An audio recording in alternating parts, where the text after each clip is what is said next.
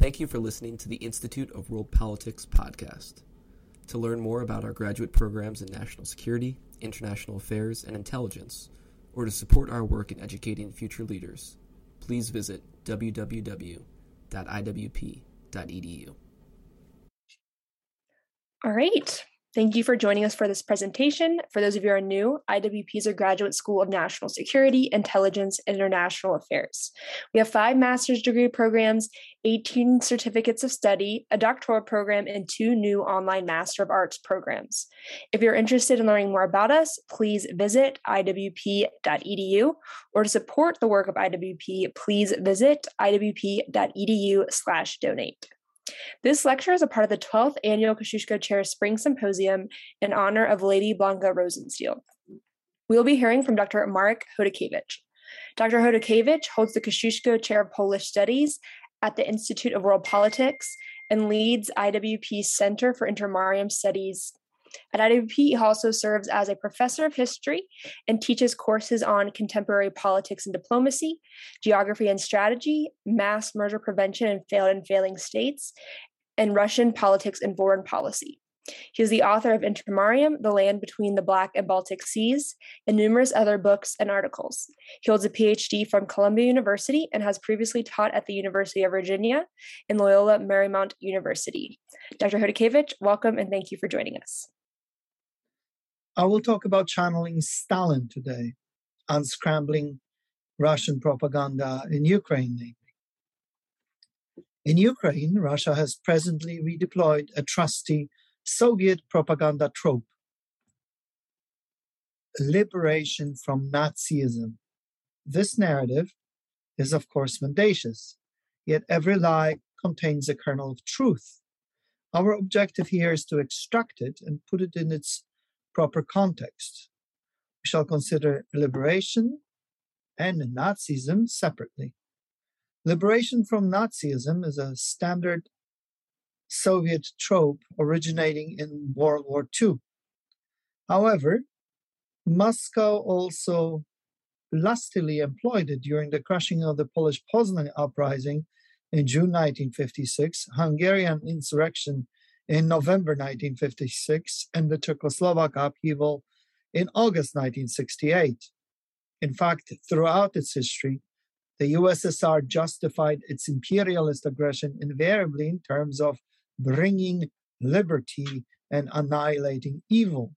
Usually the target was fascism, Nazism, Hitlerism, but there were derivatives such as imperialism, oppression, and so forth. Often the Soviets would refer to their actions as rendering fraternal assistance. All those propaganda threats are present today in the war in Ukraine. A more sophisticated iteration of liberation from Nazism focuses on the Western public, while its cruder form targets domestic Russian audiences. However, before delving into the essence of Moscow's current insidiousness, we should revisit the original propaganda matrix of the Second World War. It is true that in 1945, the Soviet Union's Red Army and the NKVD obliterated Germany's Wehrmacht and the SS on the Eastern Front. But Stalin did not liberate anyone. Instead, the Soviet dictator enslaved everyone in the lands his armies conquered. For to liberate means to bring liberty. The Soviet dictator did no such thing. More precisely, Stalin replaced Hitler as the occupier. The Soviets re-enslaved the slaves of the German Nazis. A red totalitarianism substituted for the brown one. From the point of view of the majority populations in some places like the Baltics, Hungary, Bulgaria, and Romania, the Red Army's arrival augmented terror much more horrible than what the Germans had wrought. On the other, in other lands, say Poland and Yugoslavia, the Soviet occupation was less ruthless than the German had been. That is not to say it was mild, it was simply not as bloody as the Nazi one, which is no reason to rejoice. Of course, there were regional variations even within the same country.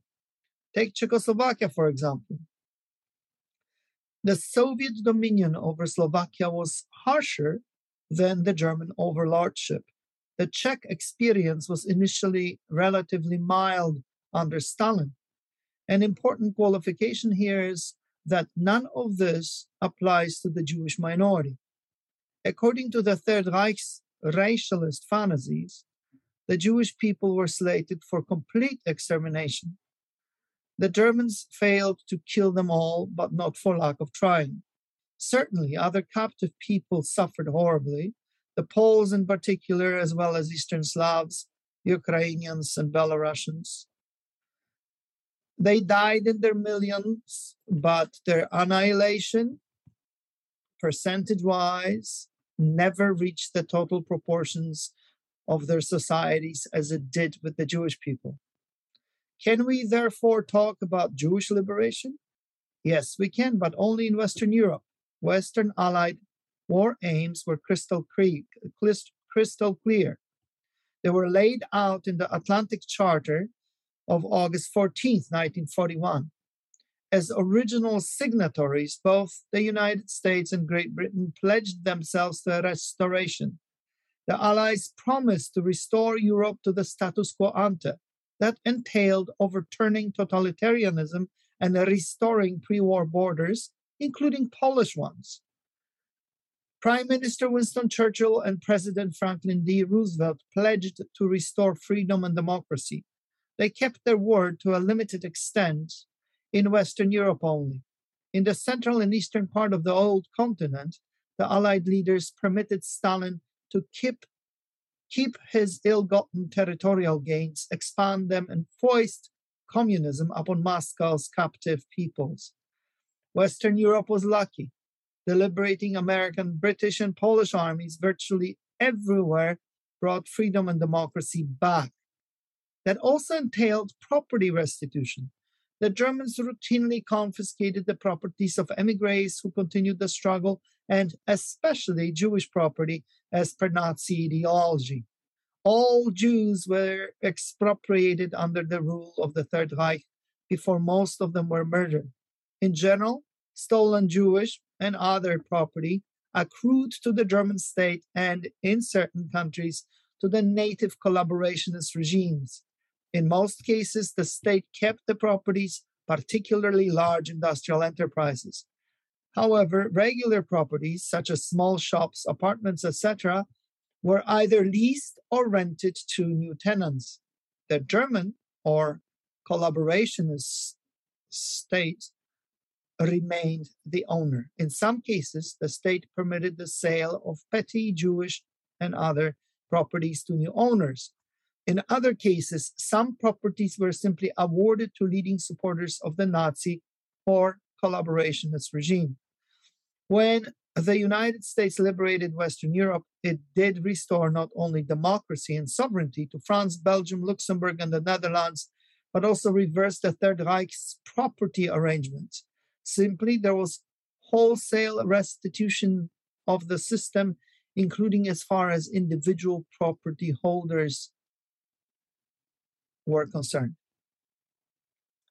Private property is at the roots of individual liberty. America understood it well. It insisted that sovereignty, democracy, and freedom included respect for private property. Newly liberated Western European countries concurred. Sure, property restitution measures, returning real estate and other items to the rightful, primarily Jewish owners, triggered gripes, unrest, and even demonstrations here and there, for example, in France and the Netherlands. But it didn't matter. The United States brought liberty back, and liberty requires justice. The opposite was the case with the Soviet Union's conquest of Central and Eastern Europe, the Intermarium. Since the objective was enslavement, Stalin naturally eschewed any restoration. There would be no sovereignty and no democracy restored. As for private property, the communists were hostile to it from the start.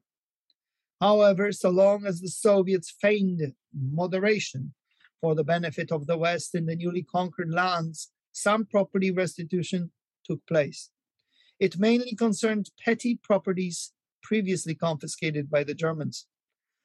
Simply, pre-war low-level judges who survived the carnage and local non-communist magistrates were rather sympathetic to property restitution. Justice dictated that houses, apartments, shops, and other items be returned. Property registers favored such verdicts. However, communist rulers at higher levels invariably opposed any property restitution, including Jewish property. Finding the Soviet system of occupation hostile, many Jewish owners sold their reclaimed properties and fled to the West. Jews and their Gentile neighbors suffered iniquities and economic deprivation under Stalin because the Soviet dictator refused to restore democracy and sovereignty in the conquered lands. In Poland, for example, the NKVD and the Red Army annihilated the Polish underground state and its clandestine home army, an allied force which had fought the Germans for 5 long years. Thus, the Soviets destroyed a free government and its administration. The Polish insurgents, thus betrayed, reacted by resisting the Soviet occupation with arms in their hands. This, in turn, further destabilized Poland and obliterated the law and order that the Polish underground state had briefly maintained in the wake of the retreat of the murderous Germans.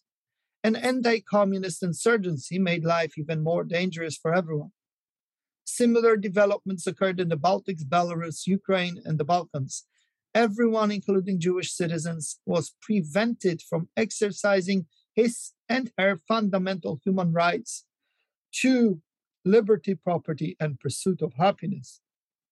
Instead, Soviet totalitarian slavery afflicted everything everywhere the Red Army appeared. That included mass rape, mass arrests, mass torture, mass executions, and mass deportations. Granted, they were less extensive than the German terror previously.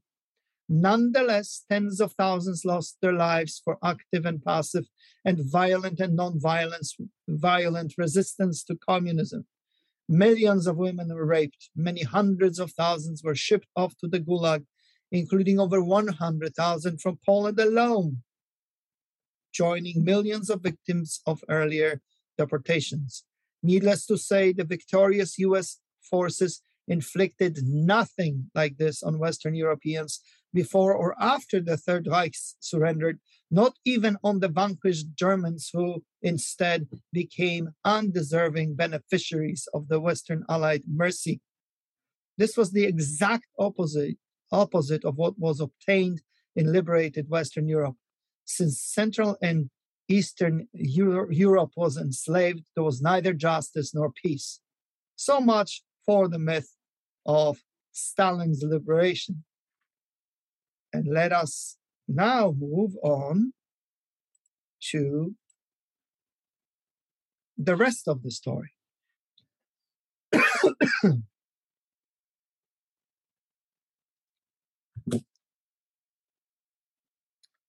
Let us consider Nazism in Ukraine. President Vladimir Putin has vowed to denazify Ukraine. Hence, he means that Ukraine is somehow Nazi. To understand the Kremlin's narrative, we must go back to the Second World War and even earlier. First, we must understand the word Nazi or fascist and Hitlerite has been infinitely flexible in Moscow's vocabulary. Initially, Lenin and his Comintern viewed Italian fascists as socially friendly, if confused, revolutionaries. They should be wooed and co-opted by the communists. Then in 1922, Mussolini seized power. The fascists and fascism became a primary threat to communism. As a socialist-like phenomenon, the fascists poached supporters from various social democratic groups, including even the communists. Germany's National Socialist Workers' Party, NSDAP, operated in a similar manner and targeted a similar working-class base of support while invoking socialism, nationalism, and fascism. Fascism, as a generic term of opprobrium, became Stalin's favorite invective. Nazis and Italian fascists were viewed as primary competition for the soul of the masses, but mass movements were equated with the followers of Hitler and Mussolini. Thus, social democrats who opposed communism became social fascists. The worshippers of Trotsky were branded Hitler Trotskyites, and so forth. The civil war in Spain was between fascism and democracy, of course, a brilliant simplification. It would be too confusing to call it instead, as it really was, a clash of a broad military-led coalition of nationalist radicals, conservatives, and monarchists on the one hand, and a communist-controlled alliance of leftist and liberal forces, including socialists, anarchists, and progressives on the other. Thus, Stalin was a Democrat and Franco a fascist. The label of fascism or Nazism is short and sweet. It is eminently marketable both in the West and in Russia. In the West, as mentioned, the purveyors of the Kremlin's propaganda tap into the pre-existing Western thought patterns. Since most of us have heard about the Nazis, usually in the context of the Holocaust, we tend to associate Nazism with supreme evil by default and by reflex. Score one for the Kremlin in its campaign to influence the West. On the domestic front, at home in Russia, Moscow deploys similar cliches, but in a cruder manner, by deluging the Russian people with messages that the Russian armies are liberating the Ukrainians from Nazism. Putin stirs powerful emotions connected to the myth of the Great Fatherland War or the Great Patriotic War, 1941-1945 for Russia. The Nazis attacked innocent Soviets who mobilized themselves for the defense of their country and prevailed over Hitler. More, in the process, the victorious Soviet troops liberated Eastern and Central Europe from Nazism. Not only did great Stalin defeat the Nazis, but he also annihilated their native collaborators in the conquered satellite states of Eastern and Central Europe. The righteous hunt for Nazi collaborators continued during and after the war. The collaborators, of course, were real and imagined, anyone between an arrow cross stalwart, conservative Christian Democrat, or a left-wing agrarian populist in Hungary. Anyone who displeased Stalin qualified, including the Polish Home Army, a fascist outfit, naturally. A fascist outfit. This liberationist and anti-Nazi narrative remains nearly universal in the Russian Federation today. It uniformly triggers a mass reaction, sometimes bordering on hysteria, that is both elated and prideful on the one hand, and angry and unforgiving on the other. This complex effusion no longer targets Germany, though it can, if appropriately channeled, but instead focuses on domestic traitors like the Balts or the Ukrainians. Whenever Moscow's thinnest skin suffers from, say, an Estonian celebration of its struggle for freedom, invectives of fascism fly. Hence, for every Soviet tank liberator monument and for every Red Army soldier, aka unknown rapist sculpture toppled in Estonia or Latvia, the Russians have a ready stream of venom. Fascists or Nazi collaborators. And who were the native collaborators? Broadly speaking, anyone who opposed or merely disagreed with the communists was tarred a Hitlerite, fascist, or Nazi. This invective could be stretched to embrace anyone from socialists through progressives and Christian Democrats all the way to conservatives and monarchists. Genuine native nationalist radicals were also included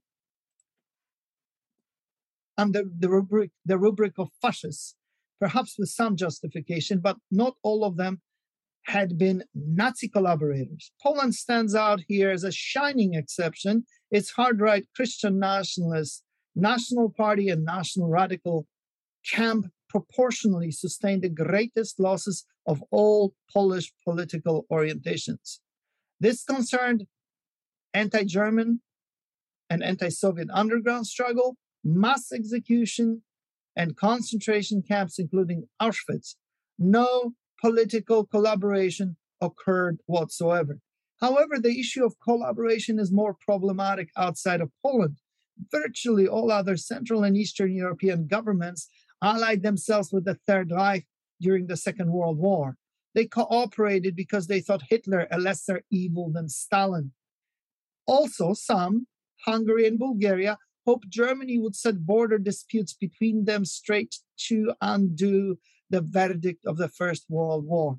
Others, Romania, wished for the Nazis to guarantee their post-1918 borders against their predatory neighbors.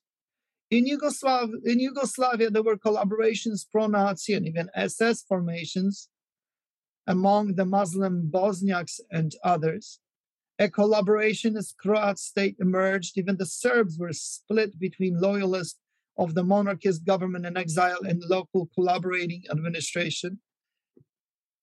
The Czech civil service subordinated itself to the Germans, and after 1942, broke with the Czech authorities in exile who advocated armed struggle, considered suicidal by their compatriots at home.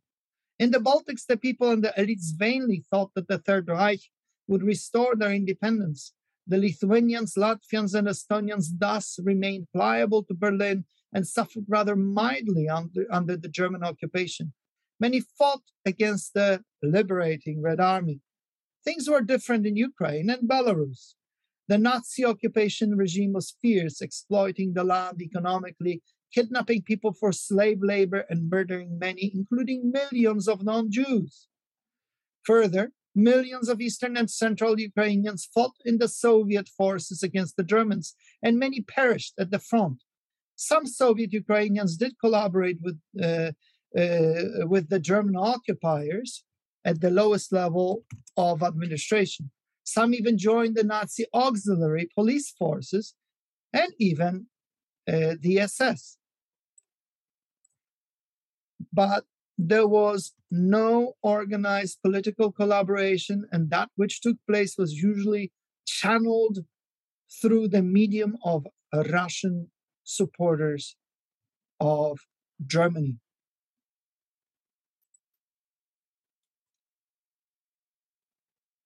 As for Western Ukrainians, former Polish citizens, they equally suffered. They equally suffered economic and labor exploitation, as well as mass executions and death in German concentration camps. However, there was political collaboration. The activists of the Organization of Ukrainian Nationalists certainly did try to collaborate, but they were rebuked by the Germans just like the Balts. Some of the OUN, the faction of Andriy Mielnik, continued close cooperation nonetheless. The OUN splinter group under Stepan Bandera returned underground just like during the Soviet occupation. However, the rank and file overlapped often in both OUN orientations and operated frequently interchangeably. Before 1941, the OUN activists were permitted to cooperate tactically and operationally with the German military intelligence. Their fighters were allowed to become engaged militarily against the Soviets. Eventually, the Nazis even raised and equipped a volunteer Ukrainian SS Galician division in 1943. About 60,000 volunteered.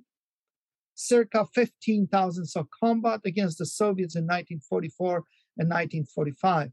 Meanwhile, some Ukrainian auxiliaries were dispatched to the Western Front. A number even manned the Atlantic Wall. From 1941, some of the Ukrainian nationalists elected to join the Nazi police as SS auxiliaries. Certain of the recruits had been members of the Soviet militia, whether out of opportunism, anti-Polish animus, or other factors. Afterwards, they served in the Third Reich's auxiliary security detachments. Many of the Ukrainian policemen participated in the Holocaust at various levels as rural command post personnel and as special extermination units. They further fought Soviet and Polish guerrillas. In March 1943, the entire Ukrainian auxiliary Nazi police force in the province of Volhynia deserted to the OUN forest partisan detachments. Together with the Sylvan comrades, they unleashed a massive ethnic cleansing campaign against the Polish minority. From Volhynia, the slaughter spread west, ultimately grossing up to 120,000 Christian Poles. Simply, having internalized the mechanics of the Holocaust, the Ukrainian extreme nationalists deploy them against the Polish neighbors. In the light of the above, is it justified to call contemporary Ukrainian nationalists Nazis? Let's look at the roots of their ideology, in particular in Austria's Western Ukraine or Galicia. Ukrainian nationalism developed not only differently, but to a much lesser extent in the Russian part of Ukraine. In Galicia, theirs was not a universalist cultural nationalism. Theirs was a folk nationalism of a rather fresh date, late 19th century. Non-historic nations, such as Ukrainians and Belarusians, Lithuanians, and others, rejected Polish inclusive Jagiellonian nationalism and exclusive modern nationalism. Both of them invoked the heritage of the old Polish-Lithuanian Commonwealth, where the elite was multi-ethnic but unicultural Polish. Instead, folk nationalists tended to look to Western models of nationalism and not wax nostalgic about the historical Commonwealth that had been destroyed by Russia, Prussia, and Austria by the end of the 18th century. Unlike modern Polish nationalists, folk nationalists of non-historic nations tended to ignore religious sources of their ideology. There was further a lack of conscious reference to conservative Anglo-Saxon inspirations, in particular Edmund Burke. In addition to cruel social Darwinism, we can discern the impact of German Romantic and integral nationalism, as well as various socialist forms of collectivism. Folk nationalists were impacted by the Germanic blood and soil, Blut und Boden gospel, and a folkish ethnic movement, völkische Bewegung, as well as regurgitation of Marxism. The last name construct served as an important ideological feature which allowed folk ethno-nationalists to marry elements of class and ethnic struggle against the so-called Polish lords. All this bred integralism. It crystallized but slowly, and it articulated its articles of faith fully only following the First World War. In the Ukrainian case, this folk nationalist hybrid took on a sobriquet of active nationalism. Its ideological essence was conceptualized by former socialist Dmitry Dontsov. He deified the nation and rejected all traditional moral commandments in its service. Forget about God, but worship the nation. This is a recipe for neo-paganism with all its implications. Stepan Lenkowski expressed this poisonous spirit of folk nationalism best in the Decalogue of the Ukrainian nationalist. I quote, 1. Thou shalt conquer a Ukrainian state, or thou shalt perish in the struggle for it. 7. Thou shalt not balk at carrying out the greatest crime if the good of the cause demands it. 8. Thou shalt employ hatred and deceit in hosting an enemy of your nation. For a folk ethno-nationalist, things were rather simple. His nation is the best as a homogeneous entity at all levels: linguistic, cultural, social, political, religious, and racial. He sings the paeans to his particularism and attacks universalism. Sometimes he even garbs his separateness in particularist and folkloristic symbols and various myths, invoking, however, contradictorily some kind of universalism. However, the Galician version of Ukrainian nationalism, out of which the Organization of Ukrainian Nationalists grew out, was a minority sect. In central and eastern Ukraine, nationalism developed sometime later and from different sources. Although the intellectuals were familiar with Western European, including German theories, it was the Russian populists, Narodniki, and the social revolutionaries who had the greatest impact on Central and Eastern Ukrainian national activists like Simon Petliura. His brand of nationalism was folk nationalist, but not social Darwinist. His was an agrarian socialist nationalism. After 1917, Petliura and his confederates vainly struggled to defend Ukraine's freshly gained independence from the communists. Most of the Ukrainian lands fell to Lenin's Bolsheviks. Under Stalin, Soviet Ukraine became a primary victim of Moscow's collectivization, along with Kazakhstan. Millions died. The memories of such savagery seared themselves into the Ukrainian subconscious more than the wars of 1917, 1921. The carnage of collectivization became the defining event of mainstream Ukrainian nationalism. It was complemented and perhaps even overshadowed. It has complemented and perhaps even overshadowed the Cossack myth of Bogdan Khmelnytsky with its attendant hatred of the Polish lords. The tragedy of the collectivization most certainly overshadowed the myth of Bandera and the OUN. The latter remain important regional constructs of Western Ukrainian identity, but cannot compete with the old Ukrainian symbol of the Soviet mass slaughter in the countryside. Whereas Western Ukraine is still beholden to the myth of integral nationalism, Surjok speaking Central and Russian speaking Eastern Ukraine have not taken to extreme iterations of national ideology. There are exceptions, naturally, including most prominently the volunteer Azov battalion in the southeast.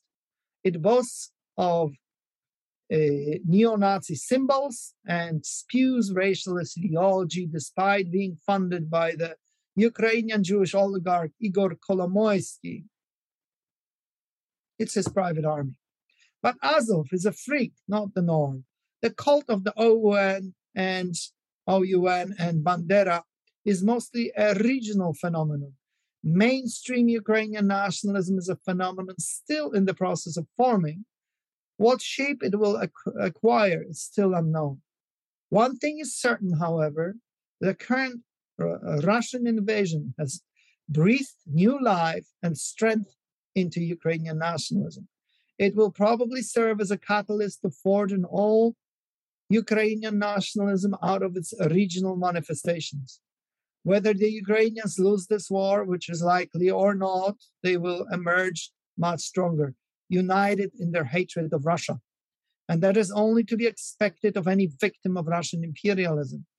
That does not make Ukrainian nationalism Nazi. I repeat, that does not make Ukrainian nationalism Nazi. Yet it is convenient for Putin to talk about Nazis in Ukraine. Anyone opposing Russian neo-imperialism must be a Nazi. Thus, the victim is dehumanized in a classical propagandistic reductio ad Hitlerum maneuver. In this scheme of things, even President Volodymyr Zelensky is a Nazi, his Jewish roots notwithstanding. We must resist falling for outdated World War II vintage propaganda cliches that Putin spews at us. Allegedly ubiquitous Nazis in Ukraine are as real as the alleged Russian liberators of the Ukrainian people. Thank you very much. This is Marek Hodakiewicz at the Institute of World Politics with the Kościuszko Chair of Polish Studies and the Center of Intermarium Studies.